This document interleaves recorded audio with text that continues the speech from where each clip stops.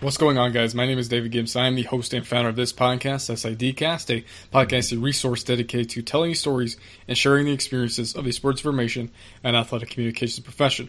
Before we get any further into today's episode, I would like you to go over to iTunes or wherever you get this podcast and leave us a rating and review. It helps the show to grow up on the charts as well as continue to tell the SID story. Also, be sure to follow us on Facebook and Twitter at Sports Infocast and sign up for our newsletter at sidcast.fireside.fm/newsletter. Now, let's get into today's conversation.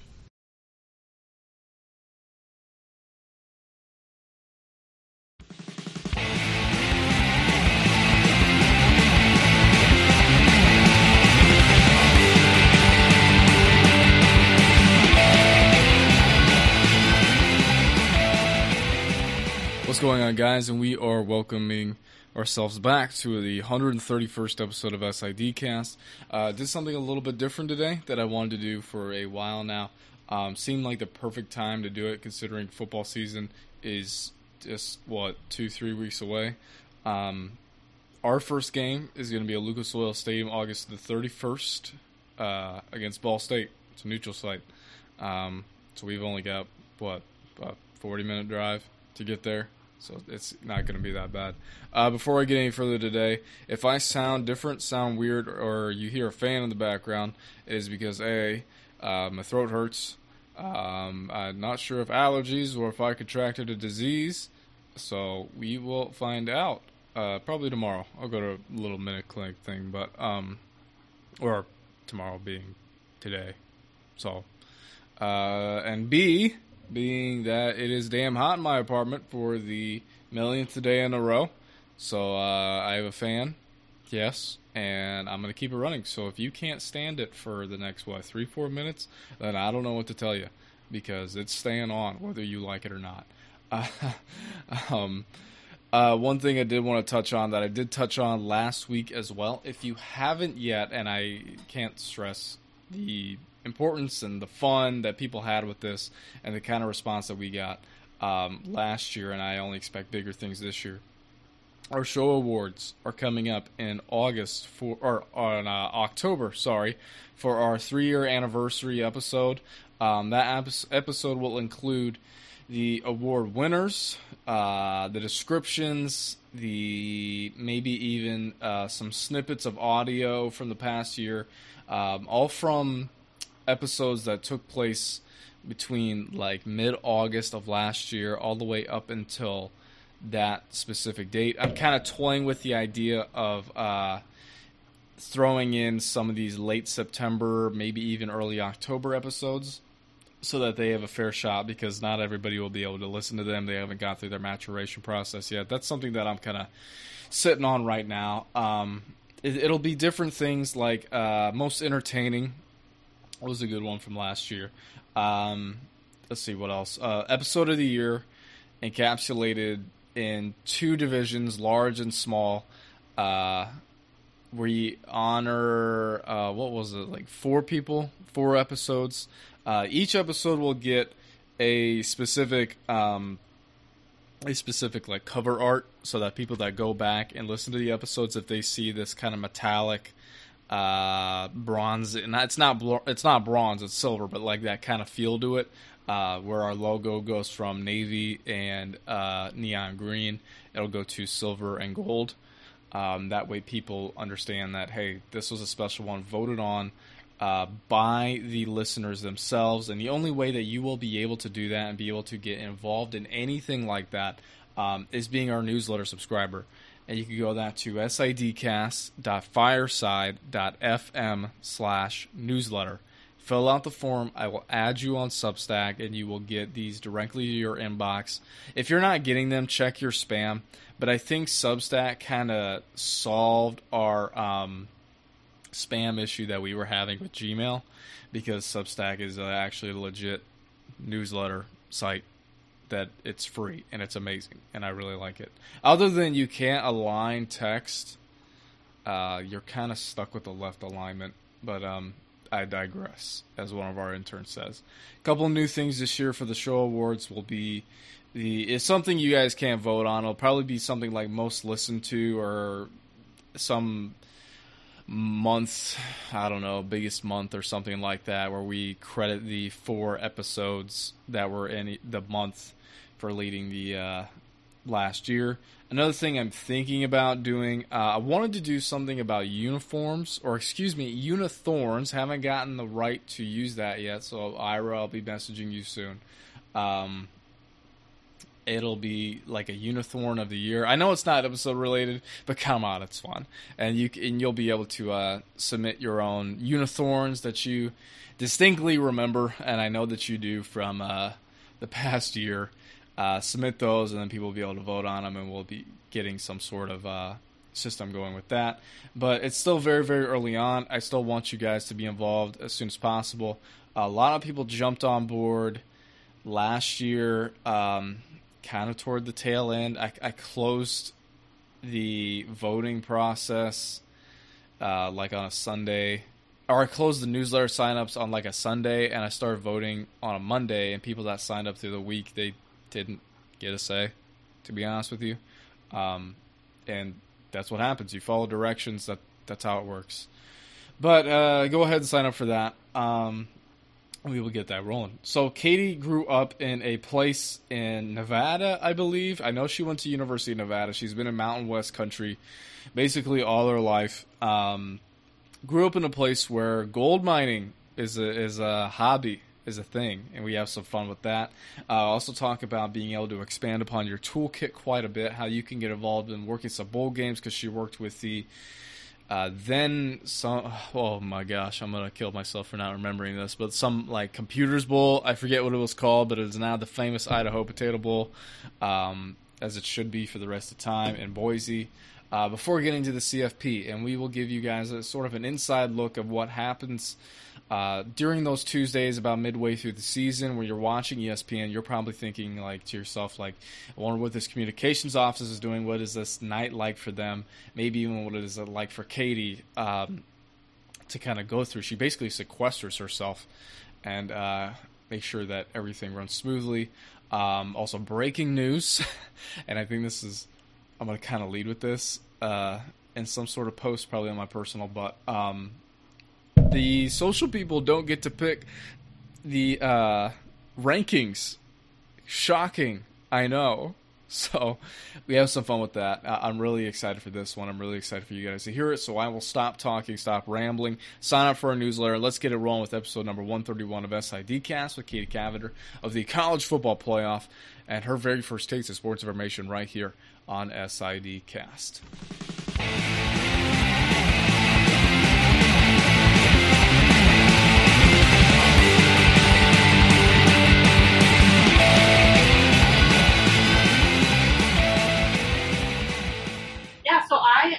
Was born and raised in a small town on Interstate 80 called Elko, Nevada, about halfway between Reno and Salt Lake City. And the activities that you did there in my hometown and still do there were athletics. We were definitely an athletic family. My mom was actually the first female inducted into our high school athletic hall of fame, which is pretty cool. And my younger brothers played football, basketball, and track, and I did volleyball and basketball in high school as well, and so we were always doing sports stuff. And so I knew when I went to college at the University of Nevada that I would want a career somehow that was involved in sports, and I thought at the time that that would be in sports journalism and becoming a sports writer and a member of media. So I studied at the Reynolds School of Journalism at the University of Nevada. It's a pretty prestigious school for it, and was really excited about what I was doing and needed to get some internship credit as part of my graduation requirement. And so I was really fortunate, thanks to a mutual friend that I had with the then athletic director at the time, and he had coached football there on and off. Chris Hall, there's a friend of mine who I had worked for in the past, Beauty Adams.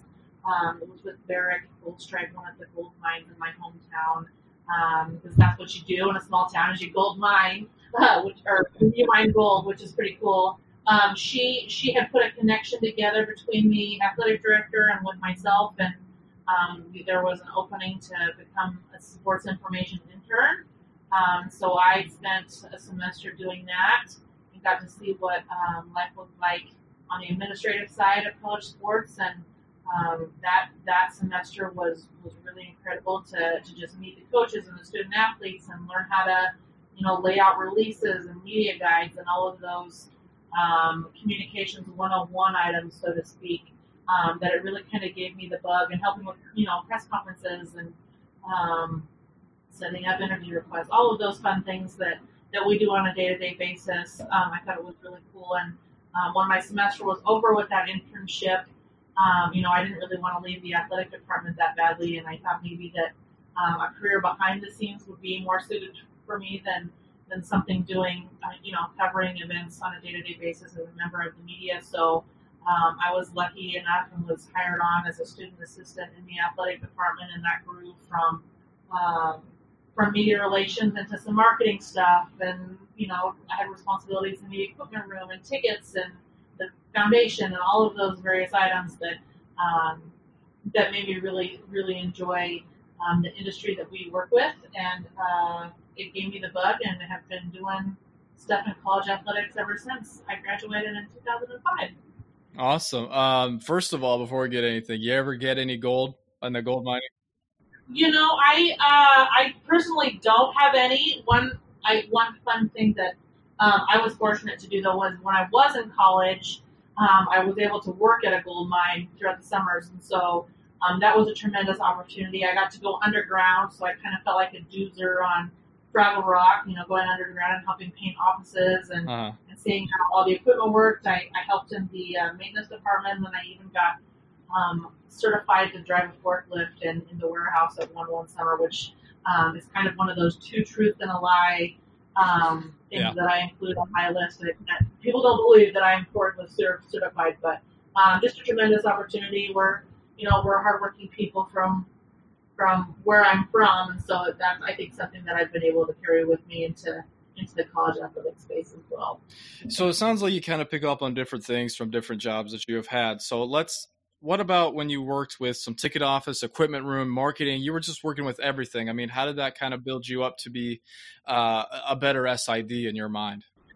I think it's really important, really in any industry, if you want to be a leader and really be a master at your craft, is to kind of understand the various arms of the industry that you're working in. I think it makes you a better teammate to understand the various perspectives and the responsibilities and maybe some of the pressures that other departments are feeling. And so that just builds more camaraderie within your organization, and then also gives you a better perspective on maybe some opportunities that are there, some different stories that you could potentially tell, things of that nature. And so I've always been the type that has wanted to get my hands around as many areas as possible, and I've been really fortunate in my career to work on staffs that have been slim enough that I could get involved in a lot of various different areas. I think that's really important. Again, not only to be a good teammate, but also to help to tell the stories of what your organizational goals are, what the mission is, and then what your various teammates are doing. I think that only helps make a better product organizationally if you've got a perspective of what your coworkers are doing.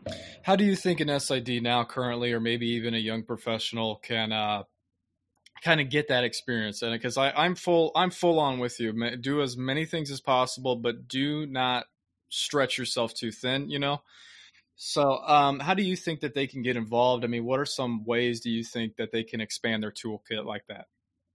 Yeah, I think there's a myriad of ways. I think that there's more opportunity now than ever, particularly for folks who are in school, who are just coming out of school and who want to get themselves involved in this space. I would say letting your network of folks know that you're available and you're willing and you want to learn. And I think that there's this stigma that if you're going to spend your time doing something, it needs to be in an area that you're super interested in. But I think it's really also important to stretch yourself beyond your comfort zone and to be comfortable with the uncomfortable, to get into areas that maybe you're less acquainted with or maybe you're not as interested with, and just volunteering, making yourself available to those experiences, because that will that will stretch you, that will make you learn more about yourself, and then that way you can discover, maybe there are new avenues that you're more interested in that you didn't realize you were. Like, for instance, this, as I mentioned before, that sports information internship that I took as a student, I originally thought I'd be a media member, and kind of went in a different route and took that internship within the athletic department, and it's become a career for me. So I think that's super important, is letting your network know that you're open and willing and able, and that's, your supervisors and people around you. But then even as far as social media, I think that there's a tremendous network, particularly on social channels, whether it be, Twitter, LinkedIn, Instagram, on down the list, whether it's the sports biz hashtag, the SM sports hashtag, things of that nature. I've really found, even where I'm at in my career, that the industry at large is really willing to lift as it climbs, and so providing opportunity for folks who are interested in informational interviews or shadowing experiences or having conversations or interning or whatever that is, really to help each other out that way. It's just a matter of just first taking that step and making yourself comfortable with the uncomfortable, like I said, and making sure that you're stretching yourself beyond what you may originally think that you're capable of. I like how you say stretch yourself kind of beyond being uncomfortable with the uncomfortable. I think that that's a good thing. The other thing I think popped into my head while you were speaking there is doing things that you don't want to do when you don't want to do it the most. So that way, I mean, just imagine when you do want to do something, how productive and how, I mean, putting yourself in those situations is the only way that you'll grow. If you're the type of person that's just gonna, like, if you're gonna work out, you're only gonna do one weight for years and not go up any other weight or do any other sort of exercise, and you're never gonna get stronger or faster or whatever. So, yeah, like all good things that you said there. So I want to kind of jump back on track with the path that you took. So it was time to leave Nevada. Um, you took a spot with the Pac-10. I mean, was your aim to be in the conference office, or I mean, what was kind of your goals like and life like at that time for you? Sure, I applied, and actually applied not really thinking that I would get hired for that opportunity. If I'm honest with you, I really wanted to continue my work in athletic administration, and again, trying to put myself out there in places I was unfamiliar with. Being from a small town and staying in state for school, was that grew me a little bit out of my comfort zone. But the thought of going from an institution to a conference would provide another opportunity for learning that I wasn't accustomed to, and then doing so, in the Bay Area, which was a much bigger market than what I had grown up living in and working in at the time and studying in, and then also with institutions that are top tier in terms of all their academic standards and their storied history of athletic excellence. So I was really fortunate that they took a risk on me as a student from a school that wasn't a Pac-10 member at the time. It's still funny that, I tell people that I was a Pac-10 intern, and sometimes I get looks like, wait, what is the Pac-10? I don't understand, because it feels like now so long ago that there were, yes, only 10 teams in the Pac-10, and before my time as an intern. But really just took the risk and went through the application process, and was really fortunate to have that experience there, and was part of the PR staff there, and was given some sport responsibilities, which was really cool. I had assisted with a lot of the sports when I was at Nevada, but to be a primary contact for some there at the Pac-10 was really a valuable experience for me, and to kind of see what another arm of the college athletics administration landscape looked like. And then so that, of course, became something that I really enjoyed doing. And then the other part of it is at that time, the Rose Bowl game did not have a media relations staff, and the Pac-10 staff at the time actually handled all of those responsibilities. So I was fortunate as an intern that the year of the Rose Bowl game that we handled media relations for was the Texas USC national championship game with Vince Young and the crazy ending there. So it was really a tremendous opportunity for me also to work in a bowl type setting, which sparked my interest, and it was really interesting. I found myself, it was over a decade later in my work here at the college football playoff, and it was game day for the national championship. Like just kind of looking back and reflecting on that year that I had as an intern, and that being my first national championship game I had worked to my second being over a decade later was pretty cool, and it felt like a full circle moment. It was always after that internship experience, doing that with the Rose Bowl was always something that I had my eye on potentially adding to the toolkit that I've got, and really fortunate now that I've got that experience on a day-to-day basis here at the CFP moving forward. You mentioned that when you started with the Pac-10 internship, you had never had those sorts of responsibilities, the primary contact stuff before. So what were some other things that you might have found challenging? How did you overcome them? I mean, was there anything you weren't expecting during that year? I think the biggest part, and it's something that I've become more and more comfortable with, even though it's still a bit of a challenge now, just with the way that the industry works, is moving to a market and not having the comfort and the huge network of friends and family in my back pocket all the time, and being comfortable with going on my own and exploring new cities on my own, and making new friends and building relationships with coworkers and all of those things. I found that to be pretty interesting in California, and as my career has progressed, it's become easier and easier, of course, especially if I tend to identify myself as an extroverted introvert. So being able to meet people and to get to know them and to share my experiences in order to build relationships for folks. That's something that was a little bit of a challenge then, just coming from a small town and then going to college in a place where there were lots of folks that I went to high school with or competed in sports against, and in high school were there. I noticed that in California was a bit, and then just how the industry continues to change and evolve. That when I was an intern, that was pre-social media in our industry. It was pre-digital, most of anything. Like we had a website at the time, but it was pretty rudimentary. And just to see how things continue to grow and to evolve, that provides challenges, I feel like, but also just tremendous opportunities, not only for the organizations to grow, but also for the staffs to grow as well, to evolve and change and make themselves, again, more comfortable with the uncomfortable. It seems to be a common theme in our conversation today. Hey, sometimes those little underlying things pop out, and I'm totally okay with them. So how about some things that maybe people don't really understand, or maybe people should know about working a bowl game as a media relations staff? Because you worked at the Rose Bowl and the Pac-10 at the same time, but you also worked at, was it the NPC Computers Bowl?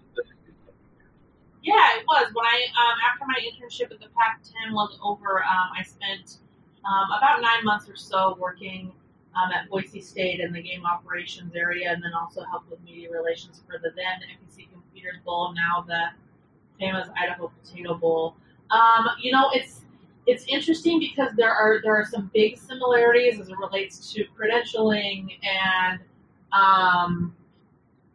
to your media operation on game day. So, setting up press boxes and making sure news conferences are ready to go and all of those things.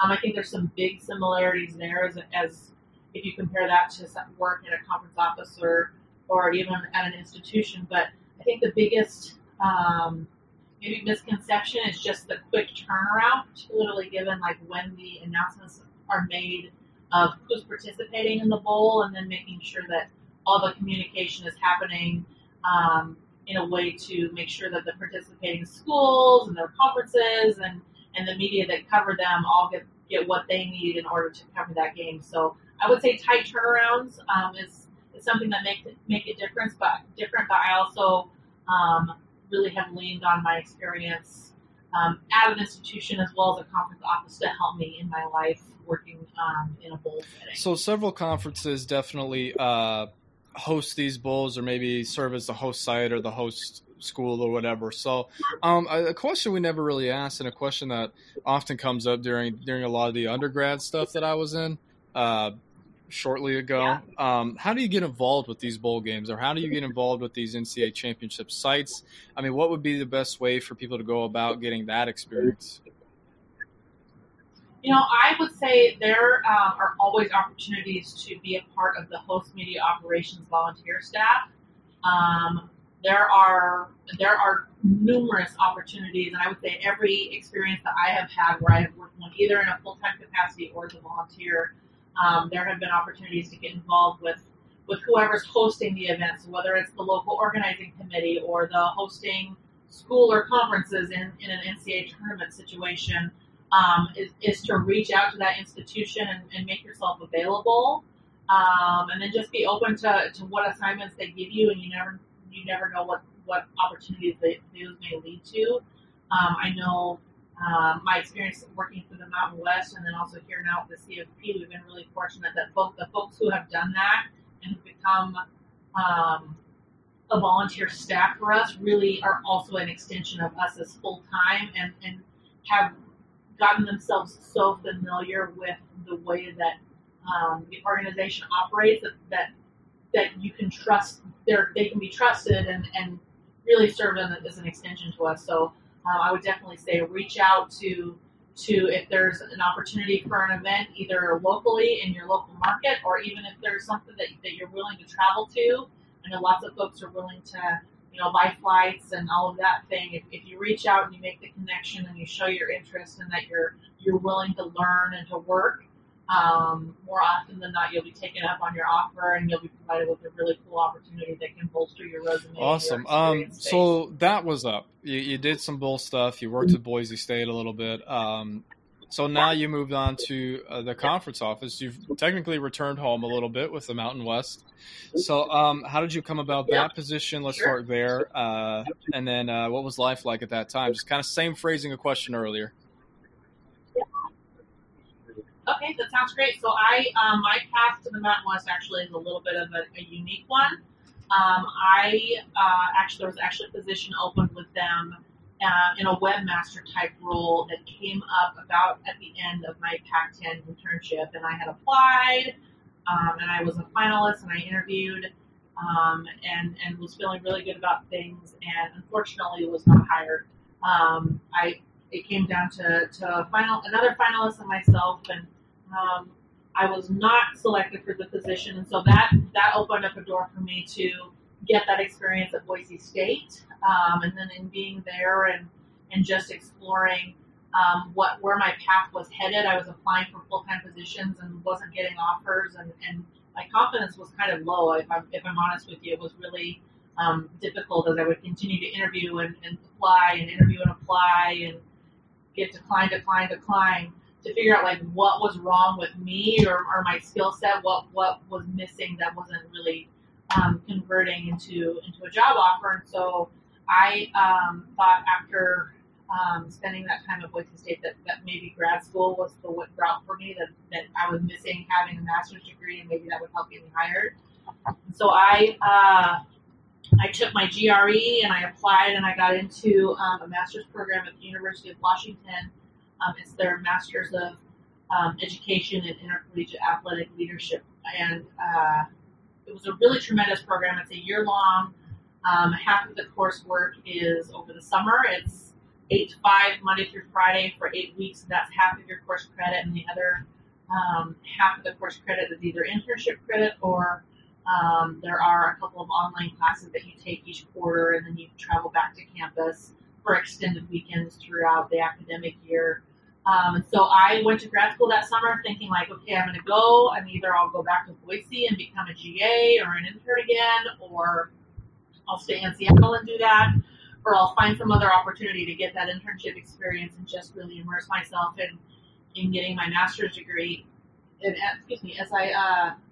as my summer in Seattle was winding down, I saw online a posting for the same position at the Mountain West. It hadn't worked out with the person that was hired, and so I was really excited about that opportunity the year prior, and I knew that it would be a good fit for me, and so I put myself out there and I reached out to the head of the hiring committee, and wanted to put my hat back into the ring. And so I went through the process all over again, and was super fortunate that I got an offer that I had accepted. So at the end of that summer session in grad school, I finished my classes on a Friday in Seattle. I drove from Seattle to my hometown of Elko Saturday and Sunday, and then Monday drove from my hometown out to Colorado Springs and started work either that Monday or Tuesday afterward, and was there for over 11 years.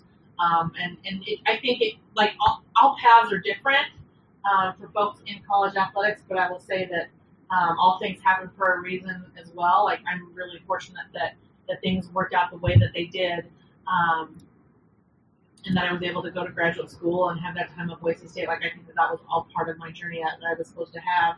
And when I got hired there, like I mentioned before, it was a webmaster role, primarily focused, and so I spent a lot of time teaching myself code and working with our communication staff there on how to get the information they needed to get up on the Mountain West website available for folks. And then that grew into some media relations responsibilities. So I handled a couple sports and was secondary contact on a couple of others, like Mountain West football.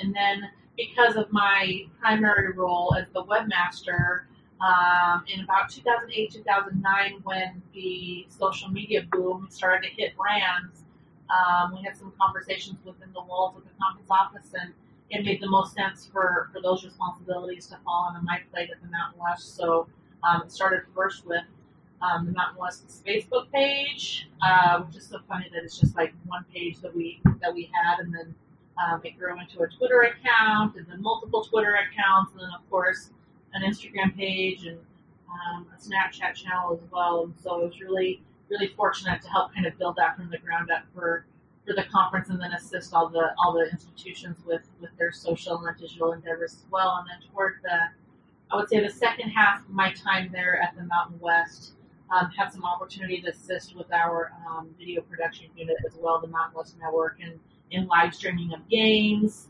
We were the first to have actually a game streamed live on Twitter. It was our first football game was even before the NFL's first Twitter streamed football game, so we were really proud of that, and had some really great streams and things on Facebook as well, and then it assisted with our studio programming as well. So it turned into an opportunity, like I mentioned before, as I was a student, I wanted to have my hands in as many pots as I possibly could, and was really fortunate to have that experience and really build not only some lifelong connections and relationships with the Mountain West, but really a family there as well within the conference office and within all of the Mountain West institutions.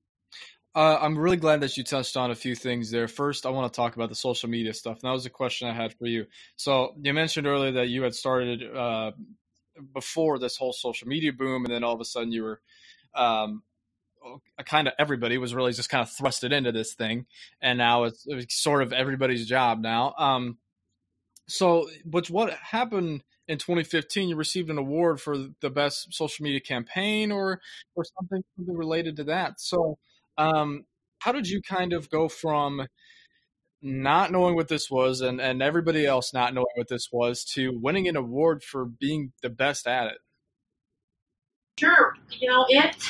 We were really fortunate at the Mountain West.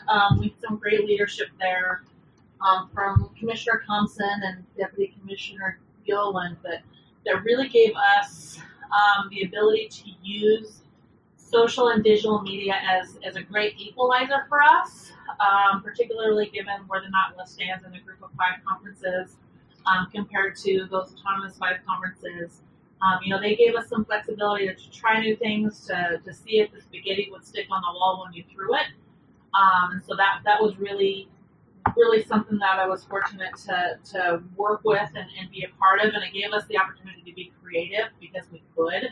And kind of because we had to. It was born out of necessity and something that we needed to do to compete and to keep the conference relevant within the dialogue. So that was something that really helped. And then, I'm kind of a geek, and I kind of, love social and digital media, and particularly how it relates to sports. I think it's the perfect marriage, and TJ Adesola, the head of sports for Twitter, likes to call it, the virtual sports bar, and it's the greatest sports bar there is. And I think that nothing truer could be said. I think that sports and social media are meant for each other. People love to have camaraderie and rivalry and conversation and sometimes banter as it relates to sports. And so to be able to use that tool to tell the stories at the conference was really something valuable to me. And you mentioned that award, the Synopsis Sports Leaderboard Award. We were really fortunate, and it was something that was not even among the realm of what you would consider a traditional award category that we went for. We actually there was a rain delay that happened at the Mountain West Baseball Championship in 2015.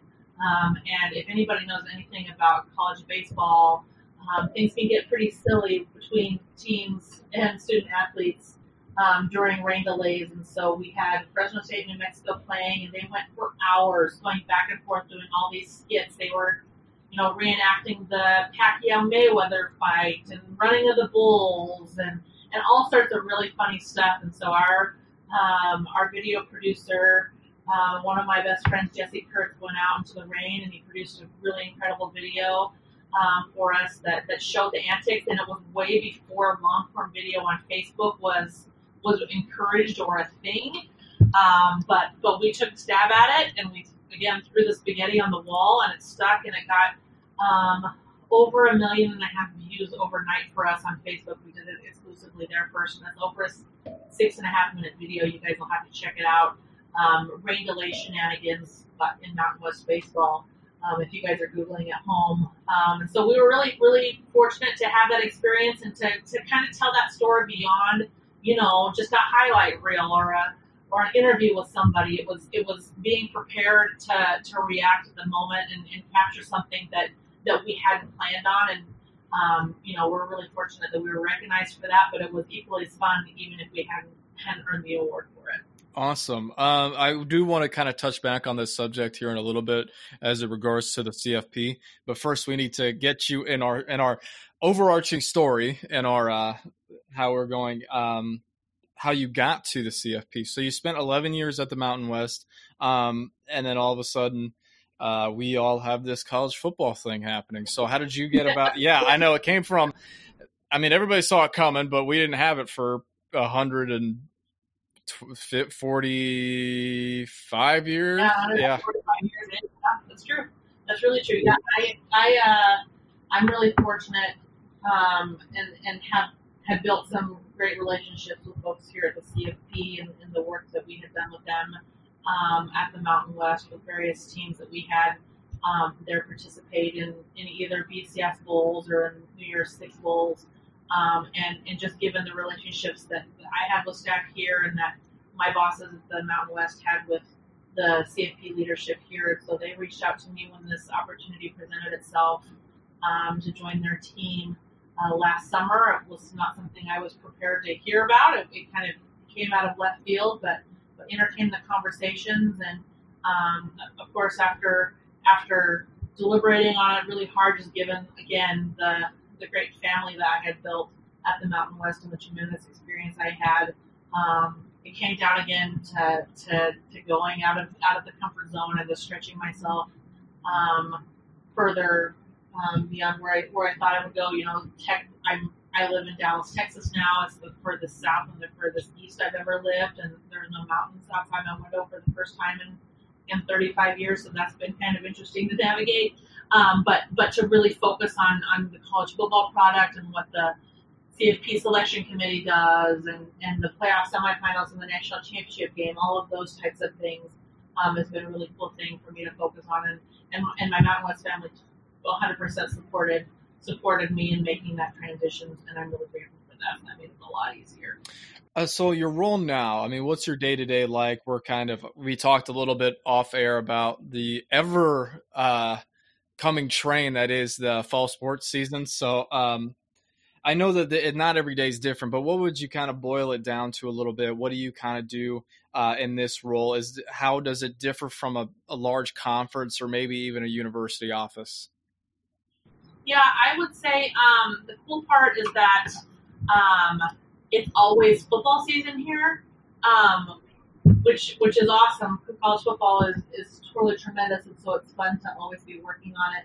And we're always working ahead of it too. So, of course, there's day-to-day stuff that we're working on throughout the college football season in preparation for kickoff to start in now less than a month, which is crazy. And then with Extra Year for Teachers Week in mid-September, which is part of our CFP Foundation initiative to raise awareness for the great educators that teach our youth. That's something that we're always building up toward, and then we're always, as I mentioned, looking ahead. So there's site visits on a monthly basis that happen in the current host city, and then site visits for 2 years out and 3 years out. So we've got, this year's national championship game is in New Orleans, next year in Miami, and the following in Indianapolis. So we're preparing for all of those things, and it's been a little bit it'll be a whole year that I've been on staff on August 6th. So once that happens, it'll be nice for me to have a little bit of better of an understanding, and the wheel will not have to be reinvented in my mind. I'll have a good idea of what the baseline is for what my responsibilities are. But it goes anywhere from, working through our credentialing system again to all of the logistics and technicalities for our media hotel and our media day event, and game day itself, of course, but then also working really hand in hand with our staff here in terms of messaging points for tickets, for our premium packages, for fan hotel situations, with the participating teams and with the selection committee, just making sure that our message points are all consistent and that we're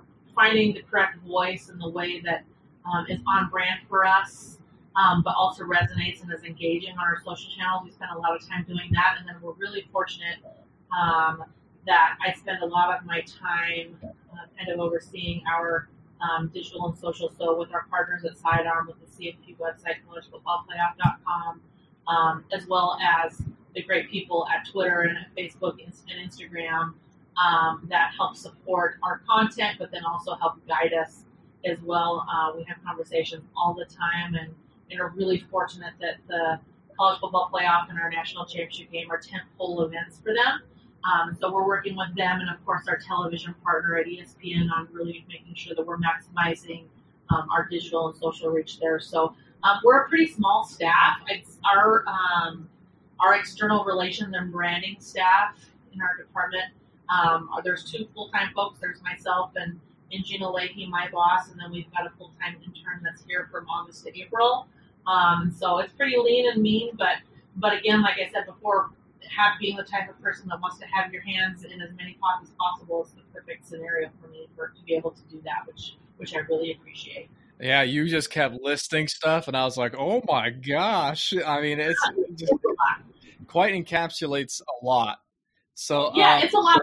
But we're really, really fortunate, David, that we've got tremendous planning partners and vendors that help us execute as well. And a group of volunteers that help us get that done as well. But like I say, we're lean and mean, and we do what we can. That's for sure. So how about this messaging stuff? And this was the thing I wanted to kind of circle back to here. Social and everything, the communication. First, I want to kind of ask you, how did you kind of craft that, and how have you kind of kept it on standard? Because it's nothing like, I would say, I mean, you're the only one that, and a handful of people would know what it's like to work with high profile of a thing. So, I mean, what was the kind of the standard that you kind of set for yourselves? Yeah, I coming from the Mountain West, where we had a lot more strides to put forth in order to get engagement numbers and to be creative and to make sure that our messaging really resonated with folks. People love college football so much, and there's so much either love or sometimes banter, depending on what happens and what fan base you're from, that it's a little bit different for the CFP. And there may not necessarily be actual fans of the college football playoff unless you really like the model that we've got. And don't get me wrong, there are plenty of plenty of folks out there who are like that, but you're more than likely a fan and a pennant flyer, so to speak, of a particular institution that gets to participate in the college football playoff. And so finding ways that we can identify and hone messaging to those various audiences is important to us, but there's so much dialogue around particularly the selection committee rankings that come out each Tuesday, starting at about midway through the season. And then when the top 25, the final week of the season during selection day comes out, those are really tremendous opportunity for us to, we tend to be mostly editorial when it comes to that, but then also find ways, A, to engage, but then B, also educate at those same times. Since we've got that engaged audience for that content, what are other message points that we need to get out to them?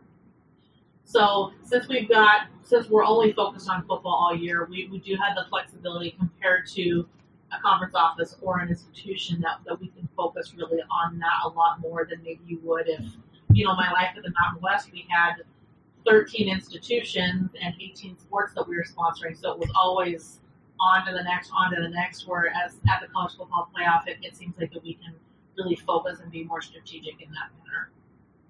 So what is, I know you kind of touched on it here a little bit with the messaging and being engaging and everything, but what does this engagement and what does this planning and communication look like Tuesday about midway through the season?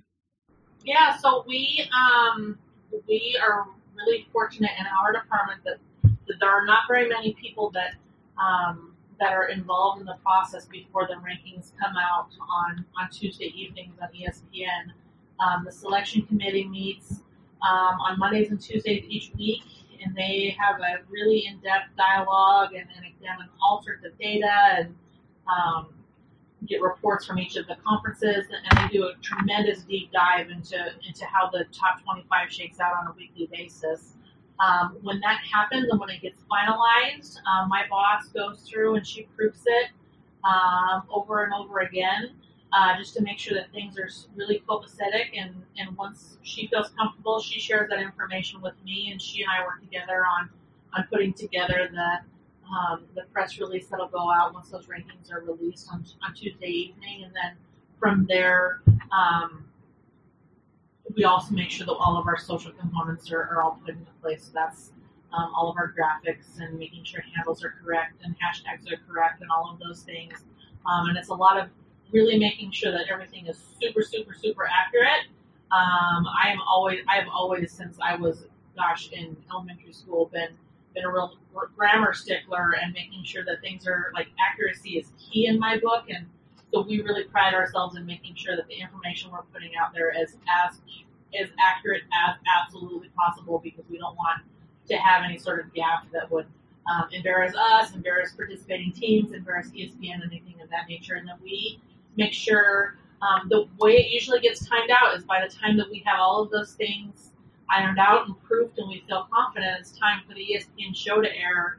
So we, my intern and myself, will sequester ourselves in front of a television, and as soon as ESPN makes an announcement for their rankings, we're prepared to hit send on the tweet, hit send on the constant contact with their press release, to make sure that we're in as lockstep as we possibly can be, so that we're not missing any time and we're still controlling the news cycle.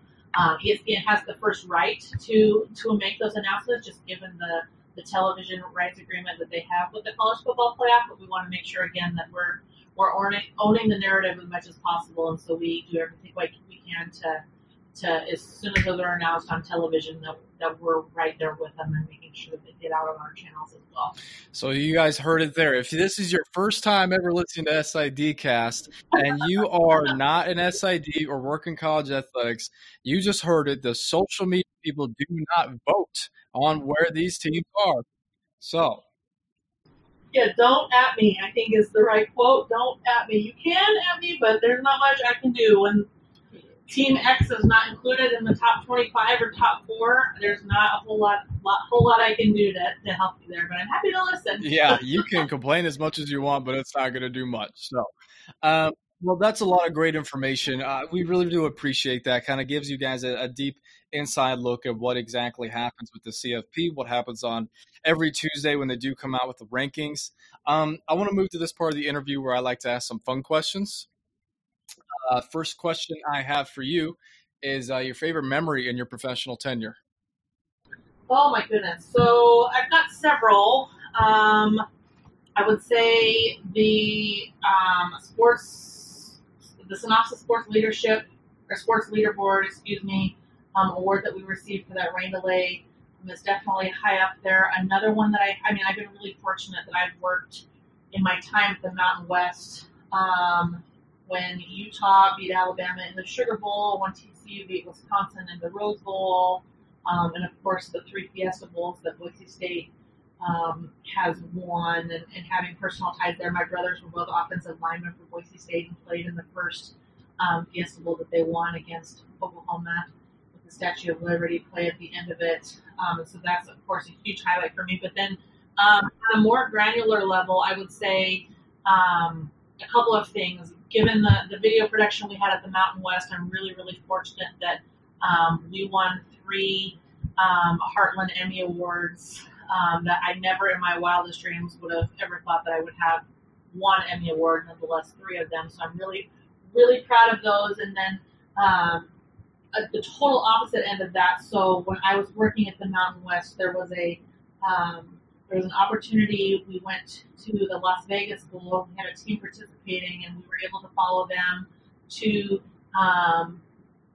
a community service project at an organization in Las Vegas called Opportunity Village that provides work skills and life skills to developmentally challenged people in the Las Vegas area. And so we were able to shadow some student athletes in their experience there at Opportunity Village, and it was just really tremendous to see the connections that the student athletes built with the folks there at Opportunity Village, and just to see the great experience that they had, and we had an equally as fulfilling experience as a Mountain West staff on site with them, and so that was something that I'll cherish for a really long time. Good. Well, what about on the other side? What's your biggest horror story? Oh gosh, If you have one at all. Some people do, some people don't. I do. I do, and not many people know this, so I apologize to my bosses at the then Pac-10 conference, now Pac-12 conference, who may not know this story and are listening now. So as a college graduate at the University of Nevada, so San Francisco is about 3 hours from Reno, my college town, and I had an interview the Tuesday after Memorial Day with the Pac-10 in Walnut Creek, and they were going to fly me down and back on the same day in and out of Oakland, which is very close to San Francisco if people know their West Coast geography very well. And so as part of Memorial Day and being a new college graduate, I had some friends and I who wanted to spend Memorial Day weekend in San Francisco, and I had not pieced it together because I was not as familiar with Bay Area geography that San Francisco was very close to Walnut Creek into Oakland, and so we decided to go down. We were going to go to a Giants baseball game. We were going to go shopping and to a concert and all sorts of silly things. And so, of course, none of my friends had vehicles that they could take or were operational or whatever. And so at the time, I drove a Volkswagen Beetle, a newer bodied one, but still a Volkswagen Beetle. And so we all loaded into my car and we drove over Donner Pass, and we get on the east side of the Bay Bridge, and my check engine light comes on. And I try to figure out what's going on. We figure, well, maybe it'll cool off. We'll get the car parked. We'll go hang out, and we'll check on it when we get the car. So we do so. We hang out in San Francisco. We're there for the weekend. We let the car chill, whatever. So it's time to come back. We're going to leave the Sunday of Memorial Day weekend. And my check engine light is still on, so we don't really know what's happening. And so I call AAA, and I get some advice. The guy says to drive back and to risk it, and he said it was low on coolant. So my manual of my Volkswagen said don't add water and don't add the coolant that you can buy at a traditional auto parts store. You had to buy the specific Volkswagen coolant. And so I tried to find a Volkswagen place that was open on Sunday, and of course there wasn't one, particularly over Memorial Day weekend. So we tried to find a mechanic, and we went on and on. Well, they were closed on Sunday, but on Monday there were mechanics open, and so we stayed the night.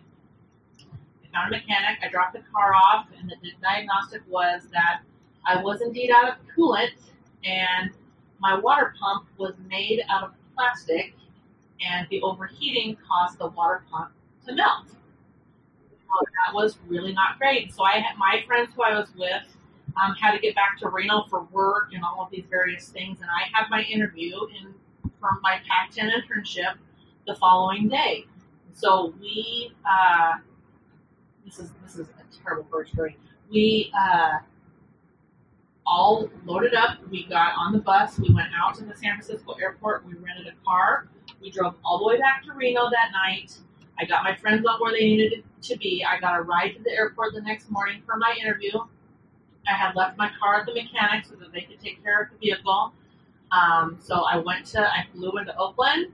I got picked up. They took me to Walnut Creek. I had my interview. They dropped me back off at the Oakland airport at the end of the interview, and rather than get on the plane, I got on the BART, which is their subway system in the Bay Area, and I took it into San Francisco, and I went and I picked up my car, and it was all fixed, and I drove it back to Reno that night. So definitely not something that I'm proud of by any stretch of the imagination, and was super embarrassed to tell anybody, and was so much so that I think this is the first time publicly that I've told it. So awesome. I feel special. Well, it does sound like quite the turmoil.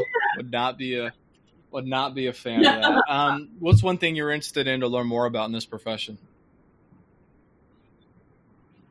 Oh gosh, I am such a geek. I am so impressed by the content that creatives are putting out in the athletic space as a whole. I am so jealous of the graphic design skills and video production skills and animation skills that folks across athletics, whether it be in college or in pros or even freelancers, are putting out to make our industry that much better. So I'm always trying to soak up as much as I can from reading, from Twitter, from YouTube, trying to find ways that I can get better in that area. I definitely admire all the great stuff that creatives are putting out there to tell the stories of sports. In your mind, what traits or characteristics make a good SID? Oh, goodness. I would say communication is vital. It's kind of funny. I think it gets lost on folks sometimes that we work in a communications role, but sometimes folks in our roles aren't the best communicators. So I think that goes twofold in terms of being able to have conversation, but then also to be a really good listener, I think is important. And then also, I think in any industry, I think writing is absolutely fundamental. To be able to compose an email, to be able to write a document, to write features, on down the list, to be able to write is something that is absolutely critical and a skill that I think is somewhat getting a little bit lost, but it's something that's extremely vital to be successful in any business, really. Work-life balance. What do you do to have fun?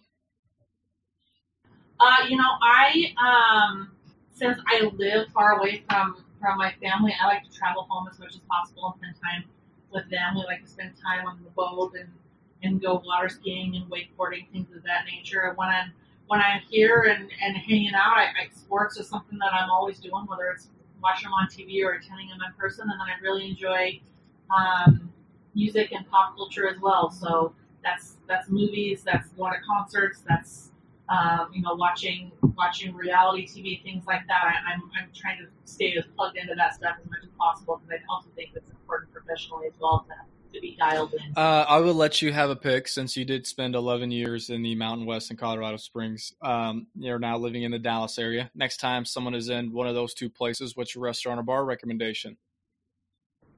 Oh, gosh. I will say my favorite place here in Dallas-Fort Worth is a place called Whiskey Cake. It's in Las Colinas. I believe there are a couple others in Texas, but it's outstanding. It's got a great selection of food and beverage that I really recommend. And then, oh gosh, there's so many places in Colorado Springs. I would say one of my favorites there is Mackenzie's downtown is a really great place that holds a special place in my heart. We have my going away party for the Mountain West there, so I definitely would recommend that for a great happy hour or a great dinner spot. Awesome. If anybody want to have any questions for you, or maybe want to get in touch with you, Yeah. or if any fan had any reasons why you voted for Team X over Team Y, what would be the best way to do it? My DMs are actually open. Believe it or not, you can find me on Twitter. I'm at Katie Cavender. That's probably the best way to find me. And I'm also Katie Cavender on all the other social platforms as well, whether they be Facebook, Instagram, Snapchat, or LinkedIn. Definitely feel free to hit me up. I'm happy to help pay it forward as much as I can. Awesome. Well, Katie, thank you very much for coming on. We all really do appreciate it. Thanks, David. Like I told you, long-time listener, first-time caller. I appreciate the opportunity to chat with you. No problem. Thank you. Thank you.